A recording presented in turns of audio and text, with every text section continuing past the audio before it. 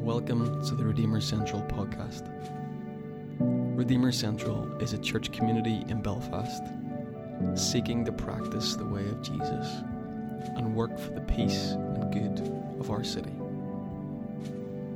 For more information, please visit redeemercentral.com. It's amazing just what a bit of sunshine does, just to kind of brighten our days here, isn't it? It's really been wonderful to kind of enjoy that, and really beautiful to have Gillian with us and all the things that have been going on this morning. What I love about the church is that actually the Spirit of God uses all of us to minister to one another. So there's ministry happening whether I preach today or not, so maybe I should just head off. But already in my time here, I have felt people encourage me, pray for me, encourage others, pray for others. I've just seen the body of Christ ministering to one another, even in the last hour or so, and it's beautiful to see. So I want to just encourage you in that, to keep encouraging one another, praying for one another, and all of those things.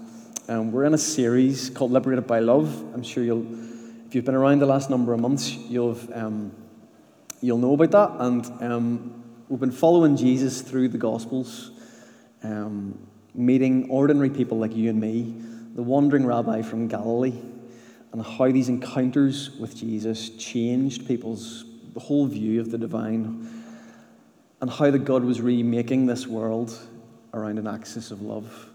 And the good news that actually sounds like good news, and how it ushers in liberation through loving encounter with Christ. Liberation, as I was sharing last week, from everything that would enslave us, oppress us, bind us, hold us back, keep us captive. The gospel, the good news, the kingdom of God, as we might call it, is to liberate us from that. And we're moving into the book of Acts, and we've been hanging out there. And actually today, believe it or not, is Trinity Sunday. So we've had Pentecost last week. We love to talk about the Christian calendar. I'm not going to bore you with that too much this morning, but obviously that beautiful mapping of the Christ story across our year. And we love to follow that here in Redeemer, right through from Advent through Easter, Pentecost. And it's Trinity Sunday today. And one of the reasons why we love that is because it immerses us in the story of Jesus. And I think we kind of need to be immersed in the story of Jesus, particularly in the days that we live, to be reminded and to rehearse the narrative, the story that we are part of. So Trinity Sunday, I'd love to hang out and meditate on the idea, the reality, the experience of God as the triune God. And 3 Sundays ago, we looked at the resurrection accounts. Stephanie and I were teaching on the Emmaus Road and on Thomas and on Peter. And the folks that were following Jesus right through Easter, right through the death of Christ, the resurrection of Christ, and these appearances that the resurrected Christ had among his disciples. And you remember in John 20, Jesus, during one of those resurrection appearances, turns to his disciples and says, "Peace be with you. As the Father has sent me, I am sending you." And with that, he breathed on them and said, "Receive the Holy Spirit." So note that there's mentions there of the Father and of the Holy Spirit. Jesus is mentioning the Father and the Holy Spirit. 2 Sundays ago, we were in Ascension Sunday. And Ascension Sunday, as I was talking about, is that miraculous, mysterious event that is, I think, underemphasized in the church, where Christ returns mysteriously to be with his Father, and how that actually signifies an enthronement. I love the quote by N.T. Wright. It says, "Easter tells us that Jesus is himself the first part of the new creation. The Ascension tells us that he is now running it. He's now running new creation. He is the King." We've been singing about the King this morning, "O High King of Heaven." And Jesus, before he ascends, he turns again to his disciples, to his followers, and he says, well, it was while he was eating, he says, "Do not leave Jerusalem, but wait for the gift that my Father promised, which you have heard me speak about. For John baptized with water, but in a few days you will be baptized with the Holy Spirit." Again, mentions of the Father and the Holy Spirit. And then last week, Pentecost Sunday, of course, we were looking at how that it's not just the end of Easter Pentecost. Pentecost marks the start of something new. It's the birthday of the church. There's a new chapter opening up, and we read all about that and the coming of the Holy Spirit. And we kind of forget that these group of Jesus followers are not Christians. This is a Jewish sect that follows the wandering Rabbi Jesus. And they have come to see that in Jesus, he is the promised one of God, the Messiah. But they've a construct, a concept of what God is like. And yet Jesus is just gently teaching them and weaving through these encounters the Father, the Son, the Holy Spirit. There's a revelation of who God is. And their view of God is always changing and reconstructing. And later on, in the early church fathers, there's a word that we describe that, and it's the Trinity. And you'll not find the word Trinity in any of your Bibles because it's just not there. But the Trinity is all over your Bibles. It's everywhere in your Bibles, just the word is not there. And Jesus' ultimate agenda was to come and to help us see who God is, to reveal God with us. And we see this revelation, and we can celebrate that today in Trinity Sunday as Christians, that we believe in the Father, the Son, and the Holy Spirit. And you'll have heard all those metaphors that describe that, particularly St. Patrick and his wandering around Ireland and his three-leaf clover. And I'm sure the people that he was teaching in those days, I'm sure thought that was profound imagery and metaphor. And yet, like any metaphor, it breaks down, doesn't it? It breaks down. Every metaphor breaks down. There's other metaphors that we could describe the divine, maybe music, the melody, the harmony, the rhythm. These kind of three distinct items that come together, just like the Trinity, three distinct persons that come together in one. And I don't want to get into the deep theology of that today as much as I just want to meditate on something that helps me come to some kind of understanding or relationship with this mystery that is the Trinity. There are two great mysteries to our faith as Christians. One is the incarnation. Jesus is fully God and fully human. It's a mystery. We will never comprehend that. And there's a second mystery, which is the Trinity, this revelation of what God is like in three persons and yet one. I've heard it said that the number you should think about when you think about the Trinity is actually one, because God is united as one. But there's a mystery to that, two great mysteries, and we love to embrace the mystery here in Redeemer and live in that. But I want to meditate today on an icon that's going to come up on the screen behind me.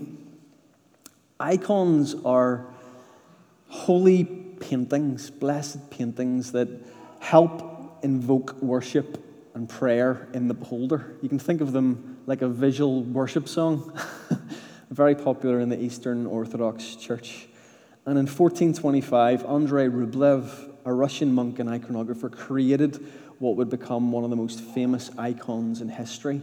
And it's called the Hospitality of Abraham. And it's more commonly known as an image of the Trinity. On one level, it's depicting the three angels who dined with Abraham in Genesis 18, but on another level, it's a representation of God. It's an attempt of trying to put into an image God. And this tradition, highly creative icon, he drew an icon in a time of unrest in Russia, as he wanted to help monks meditate and find peace for their souls in the midst of a tumultuous Russia. And so in the icon, you see the three members of the Trinity around a table. And there's a bunch of remarkable things to think about. And I just want to meditate on this morning. I want to riff with it. So can't go with me for a few minutes here on this. Interestingly, the three persons here of the Father, the Son, and the Holy Spirit, they're equal in size. There's an equality there that's represented in the artwork.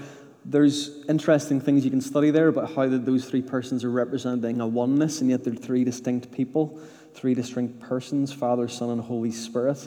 It is the Father who generates, the Son who is begotten, and the Holy Spirit who proceeds. Trinitarian theology is beautiful and deep, and we're not going to go into it all today, but you should definitely go there. And then there's this interesting association that I found with this icon and Pentecost. In fact, every icon has a place in a church building, and this particular icon, its position in the Eastern Orthodox Church It's often used at Pentecost, and it sits beside the central doors in the church on the altar. And there's a real connection between Pentecost and this icon in that tradition, which is really interesting for us to think about as we are in the season of Pentecost. And so I suppose the question I want to just ask this morning is, who is God? And there's these three words that change everything for me. In 1 John 4, 8 and 16, we read that God is love. We read that God is love. And that sentence is doing a lot of work. It's doing a lot of work. What does that mean? Because when I was growing up in the church, I was presented with an image of God that was not fully like that. I've been on a journey with my understanding of what God is like. There were people, good people, well-intentioned people that taught me and passed on a theology, and I was taught that God is love, and yet there was something about God that seemed to be angry or judgmental or even hateful or vengeant. We can get into that. We've got into that before. Maybe you've been brought up in a kind of culture like that. And all those ways in which God would judge mankind, and how that Jesus was kind of sent to pacify the anger of God. He was sent to be like a substitute in our place. And I believe that Jesus is a substitute, but that there was this teaching about the wrath of God and God being judgmental and angry. And it was a view that I think sometimes still to this day kind of seeps into my imagination. Hands up if anyone had a bit of a view of that growing up. Come on, be honest, yeah? And it's understandable because when you read the scriptures, there's some pretty interesting stuff in there, let's just say. The Bible's really interesting when you actually read it. There's a whole bunch of stuff in there. Wow. A vindictive God who punished his enemies. And then we have the Jesus who we love, who kind of steps in and kind of takes it. And it's a complicated theology, but what I realized was that it was a really distorted view of who God is. It was very reductionistic, very distorted. And it can leave us feeling very, very guilty and unworthy and full of shame when we have a view of God like that. And I know many of you have had to be working on that view of God, and coming to see who God is a really good question to be asking this morning. The Apostle Paul tells us that Jesus, the Christ, came to reveal to us who God is. It wasn't that we knew who God was, and then Jesus showed up, and he's kind of consistent with that. It's not like we didn't really know what God was like. We had a guess. He revealed himself in ways, but Jesus is the fullest revelation of who God is. When we look at the face of Jesus, we see the face of God, and we see the face of God as a kind and compassionate and benevolent Father, and a God who looks like Christ with a posture of self-giving love. And so from those complex views of God in my youth, I felt like the story of God was a very small story for a very small group of people. And then I began to realize that the gospel was expansive and big and large and involved the whole of the cosmos and all of creation and all of the human race. And at the center of it is those three words: God is love. And God is love, and this image, this icon that we've been looking at this morning, begins to open up a conversation with us about who is God like. And in this icon, we see that God is a community of love.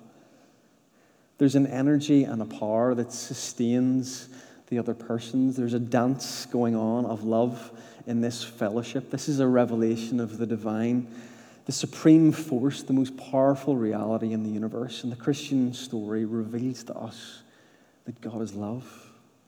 1 John 4 says this: "Beloved, let us love one another, because love is of God, and those who love are born of God and know God. And those who do not love do not know God." Why? For God is love. The revelation of God as love is not a vacuum. It doesn't come into a vacuum, as I've been saying. Jesus is the key here. Jesus is God with us. When we look at the face of Jesus, we see God. And I quote this a lot, but I think it's absolutely on the money. The Brian Zahnd says, God is like Jesus. God has always been like Jesus. There has never been a time when God was not like Jesus. We have not always known this, but now we do. That God is like Jesus. He's love incarnate, love in history, pure love, walking and talking and being among us. And we are invited to know this God and the true God. Does God cause famines? No, he feeds the hungry. Does God inflict sickness? No, he heals the sick. Does God shun sinners? No, he welcomes them. Does God condemn the guilty? No, he saves them. Does God blame the afflicted? No, he shows them mercy. Does God resent human pleasure? No, he turns the water to wine.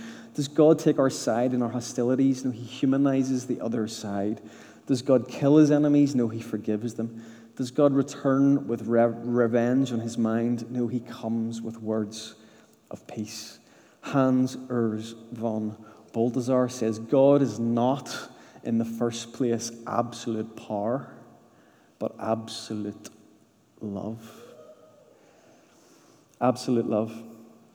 And here's the most amazing thing about this icon, because we're just hanging out at this icon and just thinking about God today and how God is a God of love. And one of the most amazing things about this that I want us to kind of take home, if there's only one thing you take home, is that this icon also holds open a space for participation. There's an invitation because the table is a four-sided table. There is an open side on this side of that table. If you look closely, and there's a vacant seat at the table. And the understanding of the artist here is that there is an empty seat for you, and there's an empty seat for me. And what does that mean? But it means that there is a radical invitation for us to participate in this pure love that is at the center of the universe, to be in relationship with the God who is in relationship, the community of love at the very center of all things, that there is a seat waiting for us to truly have fellowship with the divine. I want to read a description of Henry Nouwen, who talks about this icon. He says this: to live in the world without belonging to the world summarizes the essence of the spiritual life. The spiritual life keeps us aware that our true house is not the house of fear in which the powers of hatred and violence rule, but the house of love where God resides. Better is one day in your house than 1,000 elsewhere. Hardly a day passes in our lives without our experience of inner or outer fears, anxieties, apprehensions, and preoccupations, and these dark powers have pervaded every part of our world to such a degree that we can never fully escape them. Still, it is possible not to belong to these powers, not to build our dwelling place among them, but to choose the house of love as our home. This choice is made not just once and for all, but by living a spiritual life, praying at all times, and thus breathing God's breath. Through the spiritual life, we gradually move from the house of fear to the house of love. And I kind of just want to think about that for a moment. That I love that imagery. I love that language of the house of love. And I feel like there's an invitation there to participate in that.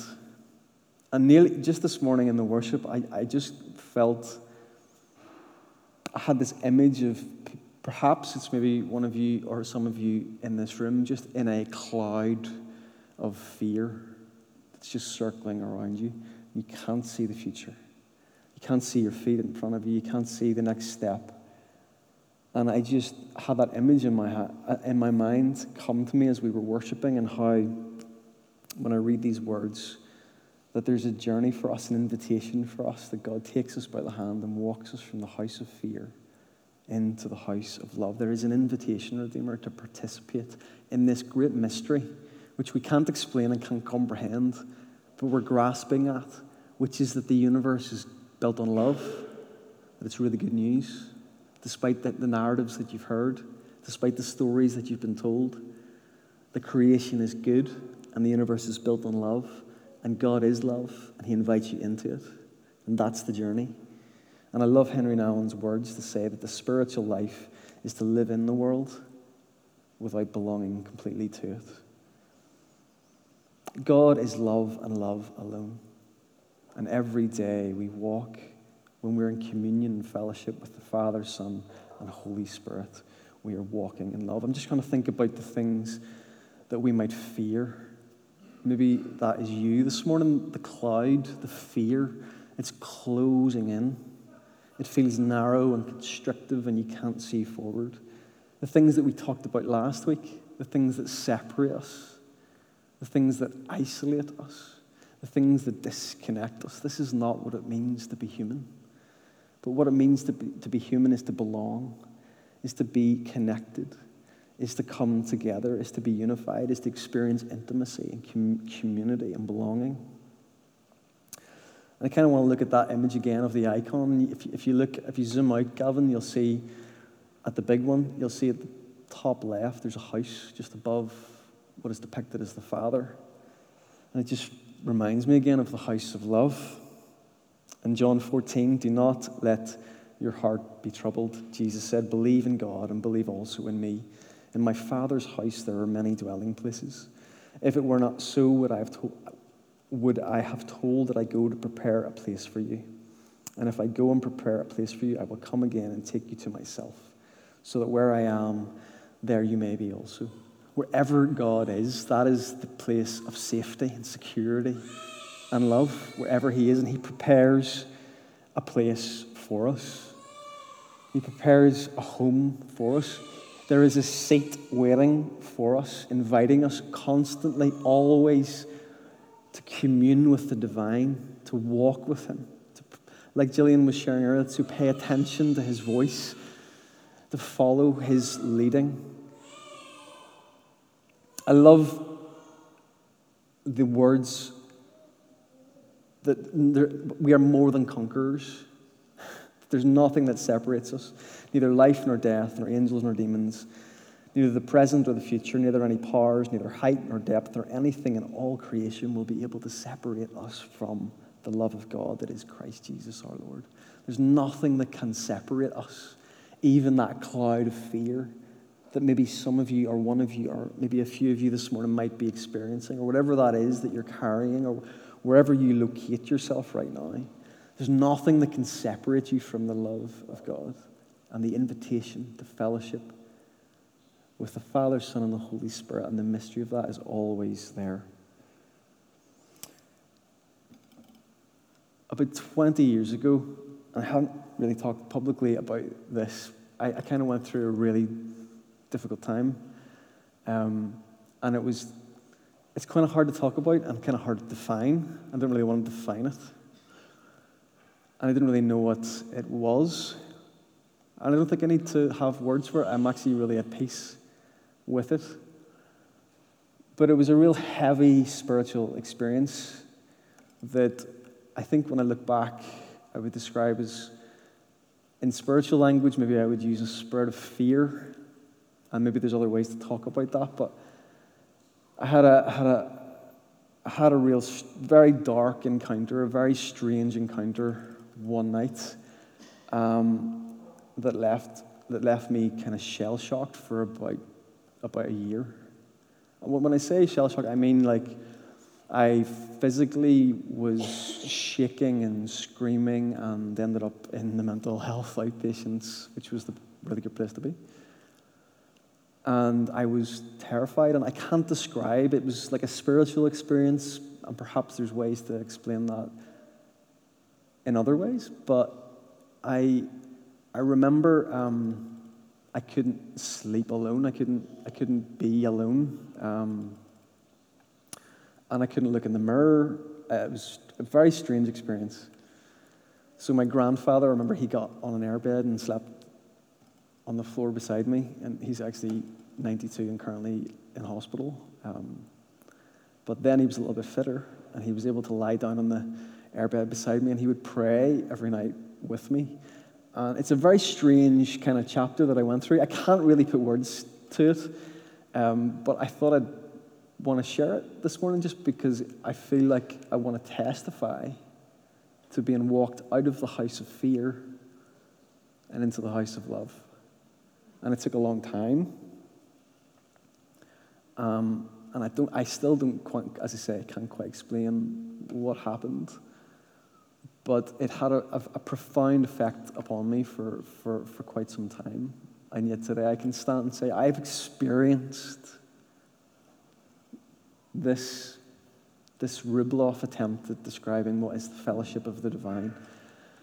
And I lose it, like we all do at times, and you kind of you're reminded that the invitation's always there. Come back into what we call communion with God.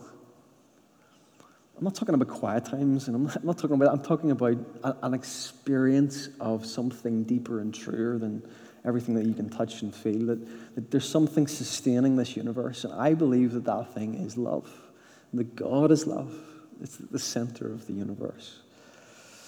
And I just want to testify to that, because I can imagine there are myriads of stories in this room where you have experienced anxiety or fear. You might put spiritual language to it, where there was a darkness or a valley, dark valley of the soul, dark night of the soul, all of that. And yet we possess the invitation always to live in the house of love, to walk out of the house of fear into the house of love. And I really believe the church is not to be a fearful church, but is to be a church rooted in love. I don't believe the church needs to engage in the culture wars. I believe it needs to be a place grounded in love and a house of love for the weary, the ones that are weary from the culture wars. I don't think we need a selfish church, but we need a church that is mutually self-giving. We don't need a church that's waging war, but waging peace. We don't need a church that's reactive, but a church that's grounded in the fellowship of the divine. We're human beings designed to be in connection and loving relationship with God, who is in and through all things. And that is where peace and harmony lie, and that is the good news that we have to share with the world. And I really don't believe that I believe that we can get that in an encounter with God, and yet I also believe that we commit ourselves week in and week out to just faithfully following Jesus. When I look at my sister Gillian and I see the years that she has followed Jesus, it takes long time of following Jesus. And like that encounter that Peter had on the beach, keep your eyes fixed on Jesus. Don't pay attention to John over here. You walk your path and follow Christ. And we practice the presence of God. We practice the love of God. We surrender time and time and time again. We're saved over and over and over and over again. There is a life, a journey, a walk. And I want to say there's hope today. If you are surrounded with fear, a cloud of fear, you're in that dark night of the soul, I want to say the door is wide open to the house of love. And step by step, by the Spirit, I believe God calls you there, and that you will reach that place. So as the church, as Redeemer, there's an invitation for us all to continually follow Jesus, come into communion with God, the God of love, the fellowship of the divine. We get to participate in that, in all its purity and its power. And I think I've kind of covered it, because I think the best thing next is to come to the table. There's one more thing to say, because if we put the icon up, you'll see that there is a table, and there's something on the table, and the altar is the Eucharist meal, the love feast, the feast of love right at the center, which we know about here because we follow Jesus. The elements of his body and his blood that represent his life laid down for us, compelled by love to give of himself on the cross, to make a way for us to come into the fellowship with God. And the cross is a beautiful work of the divine. It's a beautiful work of the triune God, Father, Son, and Holy Spirit, all at work in that beautiful moment. And I'm reminded of 1 John 4, perfect love casts out fear. And this is perfect love. Perfect love, Jesus on the cross. And the feast, the love feast at the center of the triune God, that is an invitation for us to come and sup and taste and experience grace on our lips. And so we're going to do that this morning. Practically, we do it every week, but it's because it's a practice that calls us back to communion with God. So with that, I'd love you to stand. I'd love to invite Fra up. He's going to lead us in song. And my friends are going to come and serve communion to us. And as a bit of housekeeping, if you're brand new here today and you've not been here, we practice an open table, which means this table is absolutely open to you. The only qualifier, so to speak, is that you want to be at it. So come because Jesus calls you to it. He invites you to it. This is his table. But I want to just emphasize today that there is an invitation for us all, and I believe we can somehow take a step toward that even this morning as we come to this table of bread and wine, to participate in the fellowship of God, to commune again. Whether we're far off, whether our hearts are cold, whether we're struggling, whether we're surrounded by fear, the love of God is so much more powerful than any of that. Nothing can separate us from his love. And he invites us to walk from the house of fear into the house of love. And when we do that, the world can change. Because I love this quote from Martin Luther King: darkness cannot drive out darkness. Only light can do that. Hate cannot drive out hate. Only love can do that. Let's pray. Father, I thank you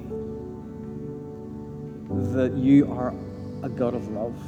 And on this Trinity Sunday, we celebrate the deep mystery at the heart of our faith, which is that in Christ we see that you are God, a God of love, a God of communion, a God of community, a God of fellowship, a God of self-sacrificial, mutual, self-giving love, and you invite us into that story. And so I pray today that we would set down the narratives that we have been told, and we would step forward to the altar and taste of your grace at the love feast.